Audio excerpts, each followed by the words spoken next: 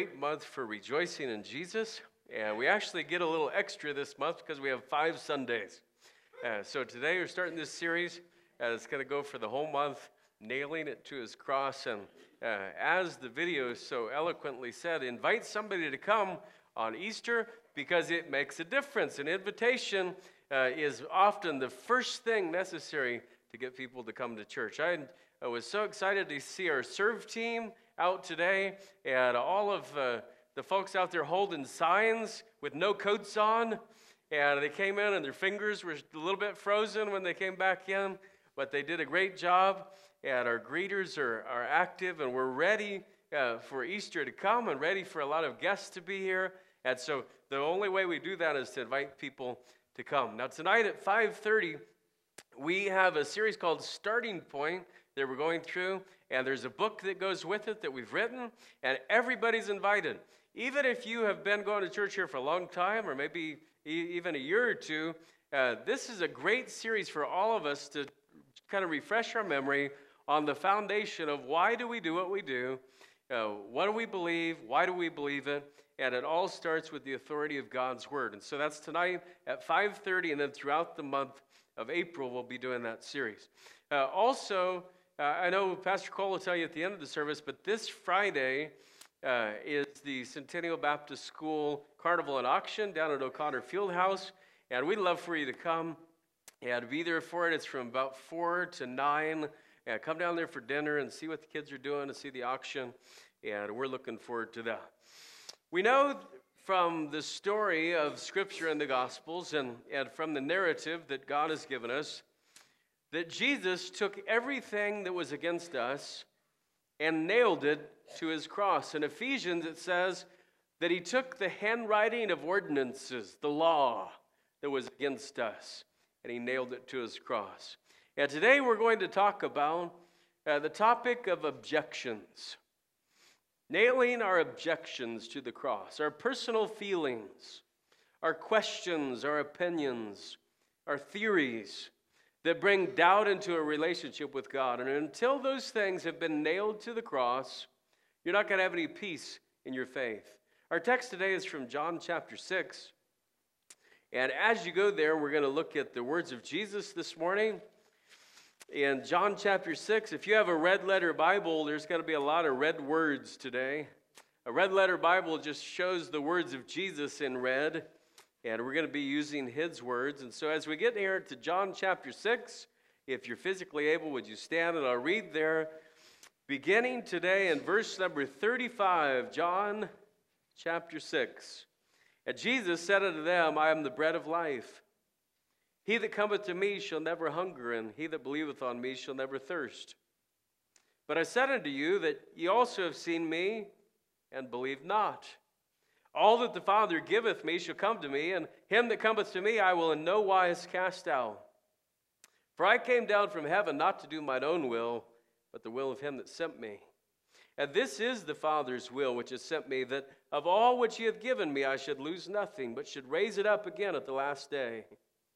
And this is the will of him that sent me, that every one which seeth the Son and believeth on him may have everlasting life, and I will raise him up at the last day. The Jews then murmured at him. So they had an objection.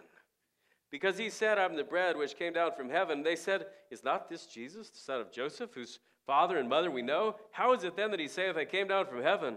Jesus therefore answered and said unto them, murmur not among yourselves. No man can come to me except the Father which has sent me draw him, and I will raise him up at the last day. Today we're talking about nailing objections to his cross. So let's pray. Father, would you work now in our hearts this morning? We thank you for each one who's here today. And certainly we do not know the questions or the objections or the fears or the struggles that are on every heart in this room. But God, you do, and may the Holy Spirit go before now and touch our hearts in a way where by the end of this sermon that we would be willing and ready to nail our objections to your cross and trust in you as our sovereign God. We ask these things in Jesus' name. Amen. Thank you. You may be seated. You know, many of the modern methods for evangelism say that we shouldn't talk much about a person's sin, and we shouldn't talk much about the need for repentance. Instead, we just point to God's love and eternal life and positive results for faith in Jesus. And then, after the person has signed on, if you will, to God, and after the person has signed on to become a Christian and they've come on board, then you introduce the hard stuff: repentance, holiness, and discipleship. And I have to tell you, when I read the history of Jesus Christ, I don't find any of these salesmanship tactics. And when the rich young ruler came asking what he needed to do to inherit eternal life, Jesus said, "It's easy, man. God loves you, and I love you. Just believe, dude." No, that's not what he said. He told him to keep all the commandments, and the rich young ruler said, "Well, I've kept them all since I was very young." And Jesus said, "Okay, go sell everything you have and give it to the poor, and then come and follow me." And he went away sorrowful. Why? Because he was not willing to give up his stuff, and we talked about that last week. But Jesus didn't sugarcoat anything. He didn't make it easy. Jesus told the crowd, "If you want to come after me, deny yourself, pick up your cross, and follow me." Yes, the gospel is simple, but no, the gospel is not easy. There's a cult out there, maybe you've heard of it. It's called Scientology. And it follows the writings of this kook that lived in the 20th century named L. Ron Hubbard. And I'm telling you, the guy was far out. I think he was primarily on LSD in all of his writings.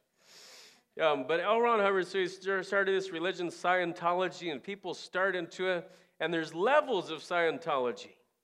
And you can't really absorb and know the truth and the important things about Scientology until you get into the certain levels. And when you're just entering, it all sounds really good, and there's lots of frills, and it's pretty exciting stuff.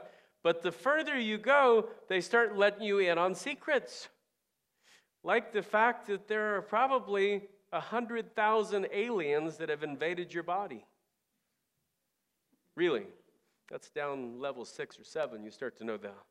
And that you will need a special machine every day that you're going to have to lie on and be plugged into that takes the aliens out of your body. And the more levels you go, the more immersed you get, and the more you find out. And I'm here to tell you, the story Jesus gives and the narrative Jesus gives and the life Jesus gives doesn't have any of those levels. He tells you the greatest thing up front, which is, you need me as your Savior, period. End of story. And so here this morning, we're going to be talking about some of these objections that people have. And here in John 6, Jesus is dealing with a group that had some objections. And they had come by the Sea of Galilee, and if you read earlier in the chapter, they had been the ones who had eaten part of the 5 loaves and 2 fishes that Jesus used to feed thousands. And after eating this miraculous meal, they wanted to make him their king. But Jesus didn't want to be that kind of king. And so later they followed Jesus to Capernaum. And they said, "Jesus, we want you to be our new Moses, and we want you to give us a lifetime supply of bread." But Jesus didn't come to be a Messiah by their definition. He came to be the Messiah sent from God. And they had a wrong expectation of who Jesus should be and what Jesus should do. And so Jesus had to correct some errors. He had to answer some objections. And we started reading this in verse 35 because, yes, he was the bread of life, but not in the physical food realm. He's the bread of life in the spiritual food realm. Now that's the setup for our passage that we're going to study this morning. Jesus had told them that, yes, he was the bread of life they needed. But I want you to look at verse 41 again. The Jews then murmured at him because he said, "I'm the bread which came down from heaven." And in verse 43, Jesus therefore answered and said unto them, "Murmur not among yourselves." Now, pretty much everybody has some type of objection or some type of question or some type of struggle or something that doesn't add up when we pursue God.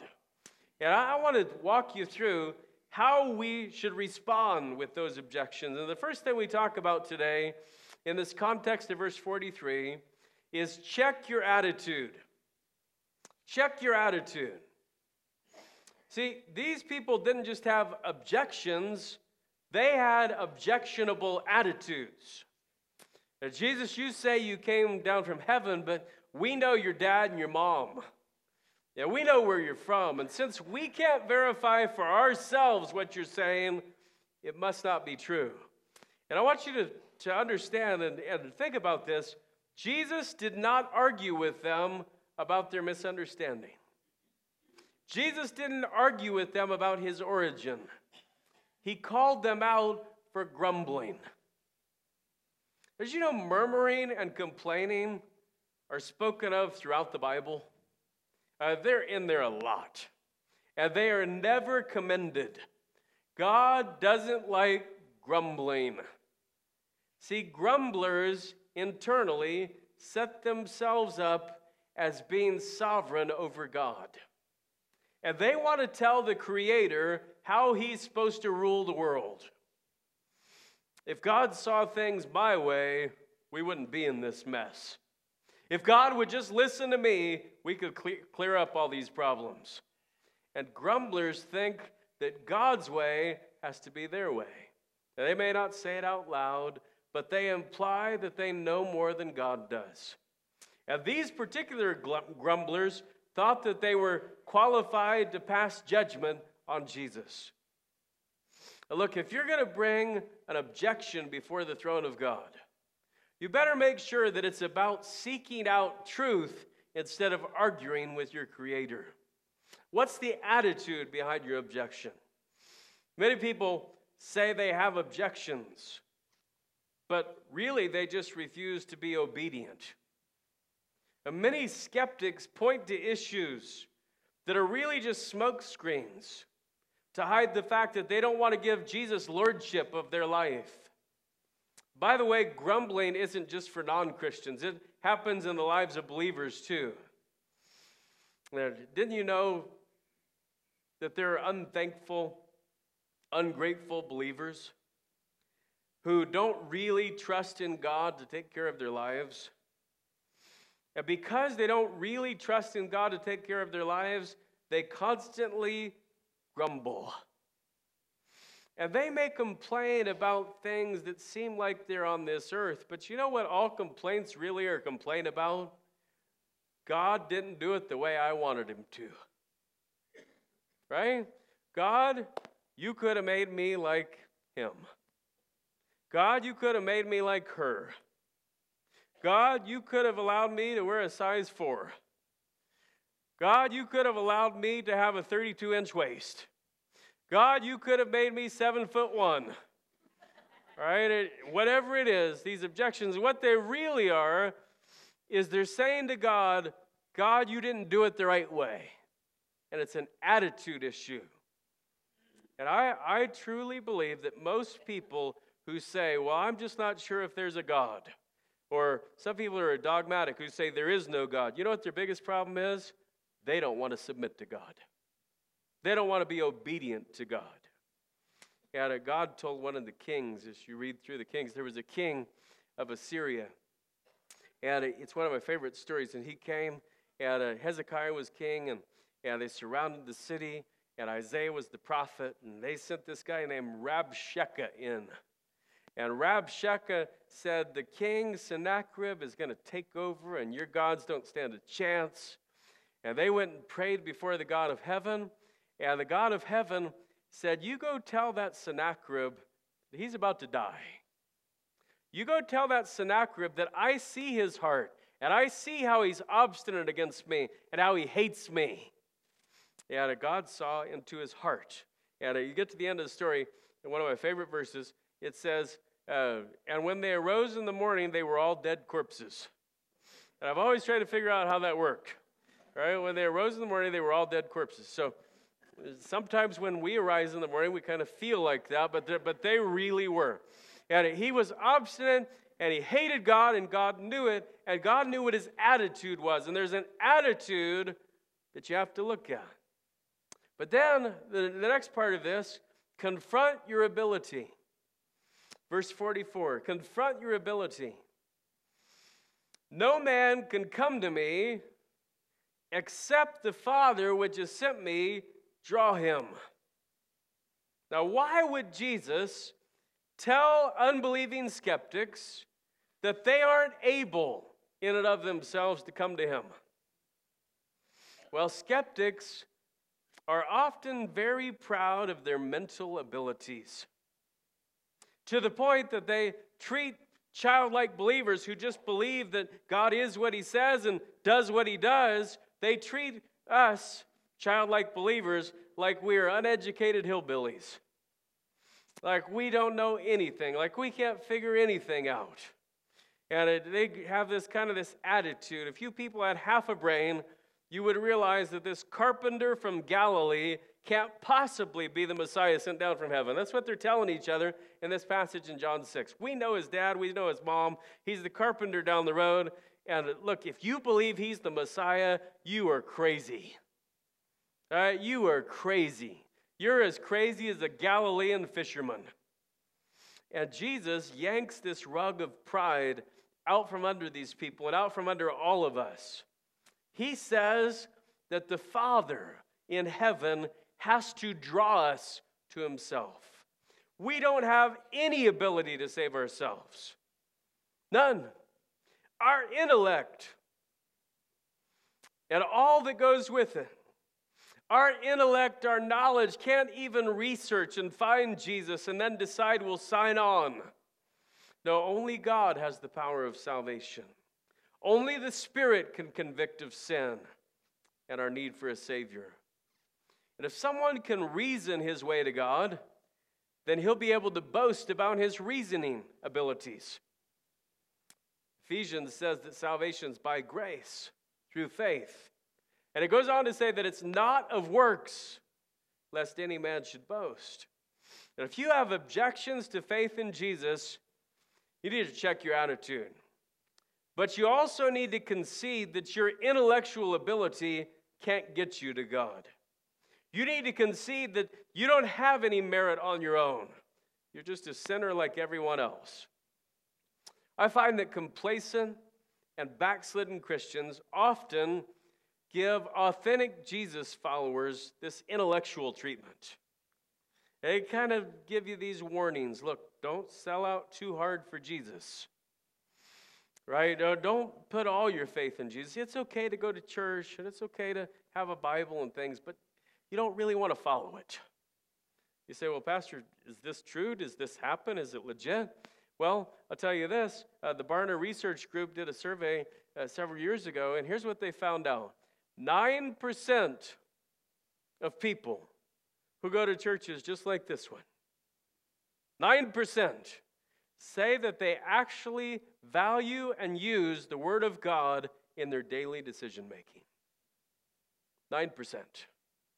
The other 91% think that they have the ability to do it on their own.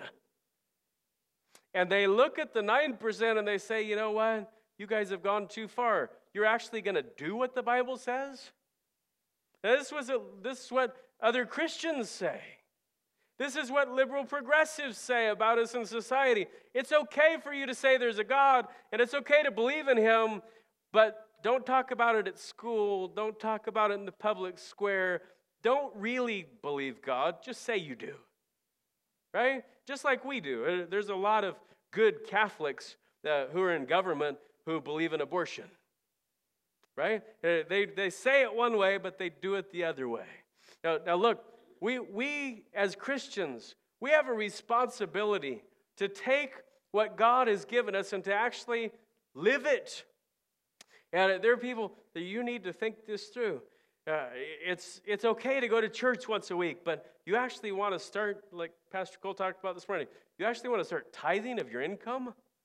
You're getting too involved now. You actually think that giving your money to God is a good idea? Well, God says it is. In fact, God says it's not going to work out too well for me if I don't. Well, but do you really believe that? See, it always worries me when Christians question God's word. That always worries me because it always makes me think, do they really even believe in Jesus Christ as the Savior? Now, I'm not the one to judge, and God's the only one who knows their heart, but I just don't really buy into that we're going to live our lives without God's word. We need it.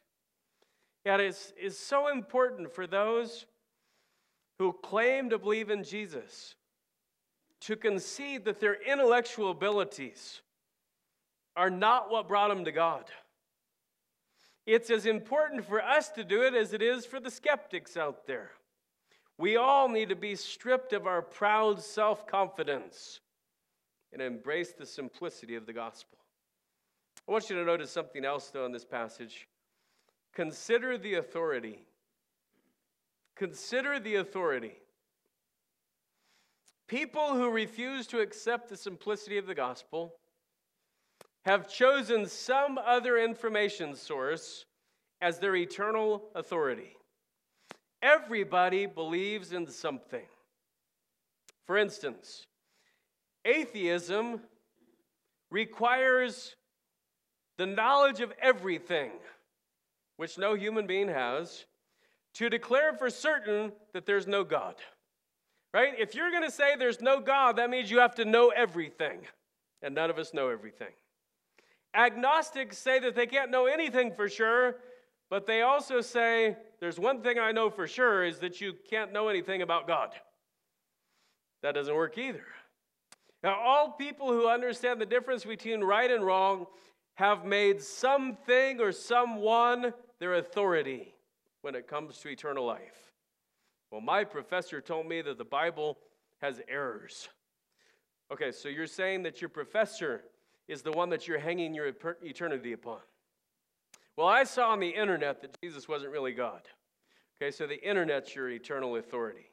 Well, I don't believe a loving God would send people to hell. Well, now you've made yourself your own eternal authority. And look, you have to,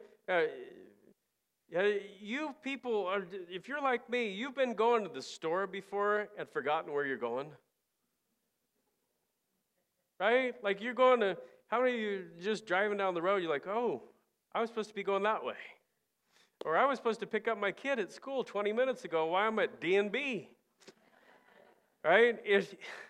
We forget where we're going, and we're going to hang our eternity on our own ability to reason. That's probably not the best thing to hang your eternity on. Well, all Christians are hypocrites, so there's no reason to believe in God. You know, you have to consider the authority that you're hanging your eternity upon. Well, my textbook says that we all came from monkeys. Well, so you're making your textbook the final authority on where you're going to spend eternity. Well, Karl Marx said that religion is the opiate of the masses. Believing God is just a crutch. Yes, Satan has used Karl Marx and many others to send people to eternal death because they made him into their final authority that they would hang their eternity upon. I think that as long as you believe in something, that's what matters. I've heard that one a lot. Right, and you were born when? Who made you into the authority for determining how people get to God? Right? Is there anybody in this room who is the authority of how people get to God? All we're doing is we're getting our ideas from some other source. And there's only one authority. And so before you allow your objections to drag you to hell, it might be a good idea to consider the authority behind your objections. What is it that you're going to hang your hopes on as you close your eyes in death? As you come to the time in your life where you will go into eternity, what is it that you're going to hang your hopes on? Because at that moment, you don't want to say, well, I've always believed this way. I've always hoped God would just let me into heaven. Remember years and years ago, My wife and I had a church plant in Boise, and we were going through a neighborhood. I met this dear lady, and she was almost 90 years old. Yeah, by the way, Ivan's going to be 90 years old coming up on April 9th, I think it is. Yeah, but she was almost 90 years old, and we got to talking. And I asked her if she knew, or for sure, how sure she would be that if she died, she'd go to heaven. And she said, well, I'm pretty sure. And I said, well, why? And she says, well, I've gone to church all my life. And she came kind of talked through these things with me. And she told me what her background was. She was a 7th generation LDS. And so I said to her, what if there was something wrong with your faith that would keep you out of heaven? Would you want to know about it? And she looked me straight in the eye, and she said, I've been in it too long, I wouldn't even want to know. Now, can you imagine that? I've been in it too long, I wouldn't even want to know. That's where a lot of people are. I'm stuck on my path of saying, well, I hope I get to heaven. I'm stuck on my path of saying, well, the church is the way to heaven, because I've been saying it since I was 7 years old. Or I'm stuck on saying, you know what, baptism is the way to heaven, because my mom told me I was christened or baptized or whatever. Listen to me. God's authority is all that matters when it comes to the gospel. It's the only one that matters. And all of the things that we say, whether we're churchy people or whether we're not churchy people, they have to come under the scope of the Scriptures. They have to come under the scope of what Jesus said.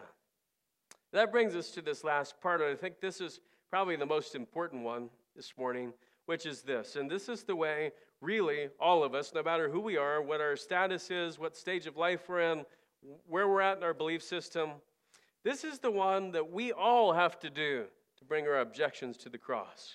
And that is, confess He's almighty. Confess He's almighty. We talked about Job a few weeks ago and his experience with suffering. And I mentioned on that Sunday that Job had this thing where God answered him in chapters 38 and 39 and 40 and 41 of the book. And God answered Job by asking questions. Questions like, where were you when I laid the foundation of the earth? That's a good question. Right? Now, some people in this room act old or look old, but I guarantee you none of them were around at the foundation of the earth. Right? I'm pretty much sure of that one. He asked Job, what is the earth fastened on? He said to Job, where were you when the clouds became a garment? Does the rain have a father? Out of whose womb does the ice come? Can you bind Orion and Pleiades and the constellations of the heavens? Here's what he asked Job. Can you send lightning? Who provides the ravens their food? Have you given the horse strength? Do the hawks fly by your wisdom? And it goes on and on and on for 4 chapters. It just keeps going. One of my favorite ones is he says, can you draw out Leviathan with the hook? Now, Leviathan, many creation scientists believe that Leviathan was a huge water dinosaur, a fire-breathing, water-living dragon. And there's still people over in Scotland who are looking for the guy, right? What's his name in Scotland? Loch Ness, right? And so they're still believing that Loch Ness, Leviathan's around. He says, could you draw Leviathan out with a hook? He says, can you make him cry uncle? I'm paraphrasing. It doesn't really say that in the Bible. You remember when you were a kid and the kid down the street would get in a fight? My dad's bigger than your dad. Well, that's nothing. My mom can beat up your dad. And favorite baseball player. And whatever it was, my baseball card's better than yours. And eventually, you've got one kid on top of the other kid, and he's just going to town on him. And he says, cry uncle, cry uncle. But finally you go, uncle, right? Because you don't want to get hit anymore. He said, can you do that with Leviathan? Can you take this massive dinosaur who breathes out fire and knocks trees down with his tail, and can you make him cry uncle? And Job kind of puts all this together, and he hears 4 chapters worth of God's questions about God's sovereignty.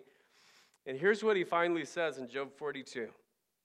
And this is all you need to know with your objections. Job 42, verse 2, here's what he said. I know that you can do everything, and that no thought can be withheld from you. And then Job says this, I uttered things that I understood not. All these times I've been talking to you, God. All these times I've been talking to my friends about why things are happening in my life. I uttered things that I understood not. Things too wonderful for me, which I knew not. And he goes on to say this, I think it's in verse 6. He says, I abhor myself and repent in dust and ashes. And Job realized that God truly is almighty. He's all-knowing, he's all-powerful, he's ever-present, he's immortal, invisible, eternal. And I'm going to object to him? It's ludicrous, really, that any human being would ever object to anything God's done. It's absurd that we would have anything to be skeptical about. Yes, there are things we don't understand, and there are things that we don't know. But hey, he's the sovereign God. His ways are past finding out. Oh, the depths of the riches, both of the wisdom and knowledge of God. How unsearchable are his judgments and his ways past finding out. For who hath known the mind of the Lord? Or who has been his counselor? Or who has first given to him, and it shall be recompensed to him again? For of him, and through him, and to him are all things. To whom be glory forever. Amen. That's from Romans 11. It's one of my favorites. When you nail things that you don't understand to the cross, you are proclaiming Jesus as the Christ, the Son of the living God. I want to go back to John 6 now. And let's look at how this chapter finishes up, because it's so important and so powerful. He had been talking, and many of these people who had followed him for the bread, and they'd followed him to Capernaum, and they'd followed him kind of all around these parts for a while. And now Jesus told them, hey, listen, you can't do this on your own. No man can do it except the Father draw him. You don't have the ability, and you need to check your attitude. And look what it said in verse 60. Many therefore of his disciples, when they had heard this, said, this is a hard saying. Who can hear it? And when Jesus knew in himself that his disciples murmured at it, he said unto them, doth this offend you? It's a good question. Is there an objection that you have toward God? Are you offended by God? What and if you shall see the Son of Man ascend up where he was before? Because he knew that in just a little while that there were going to be some disciples who stood on a hill and watched him ascend to where he had been before. Now, what if you see that? He says in verse 63, it's the Spirit that quickens, the flesh profits nothing. The words that I speak unto you, they are spirit, they are life. But there are some of you that believe not. For Jesus knew from the beginning who they were that believed not, and who should betray him. And he said, therefore said I unto you that no man can come unto me except it were given unto him of my Father. Now look at verse 66, and if you like to underline this verse. From that time, many of his disciples went back and walked no more with him. You know why they went back? because they were following him for the wrong reason. They were following him for bread and fish. They were following him for some kind of status or the hope of some kind of miracle. And when they found out what discipleship really was, to deny yourself and take up your cross and follow me, they said, we're out. Many of them went back and walked no more. Then said Jesus unto the 12, will you also go away? Then Simon Peter answered him, Lord, to whom shall we go? Thou hast the words of eternal life, and we believe and are sure that thou art Messiah, thou art that Christ, the Son of the living God. And when you read this, you have to say in your own heart today, and I say to you, folks, we don't have anywhere else to go. He's the way, the truth, and the life. I'll hang my eternity on Jesus, who rose bodily from the dead. I'll hang my eternity on Jesus, who ascended into heaven and will return again. Now, you can hang your eternity on Darwin, or Marx, or Hitchens, or Dawkins, or your professor, or your intellect, or your emotions, or your reasoning. I'll stick with Jesus. You say, I don't understand it all. I don't know it all. You don't have to. I know that he was buried and that he rose again the third day.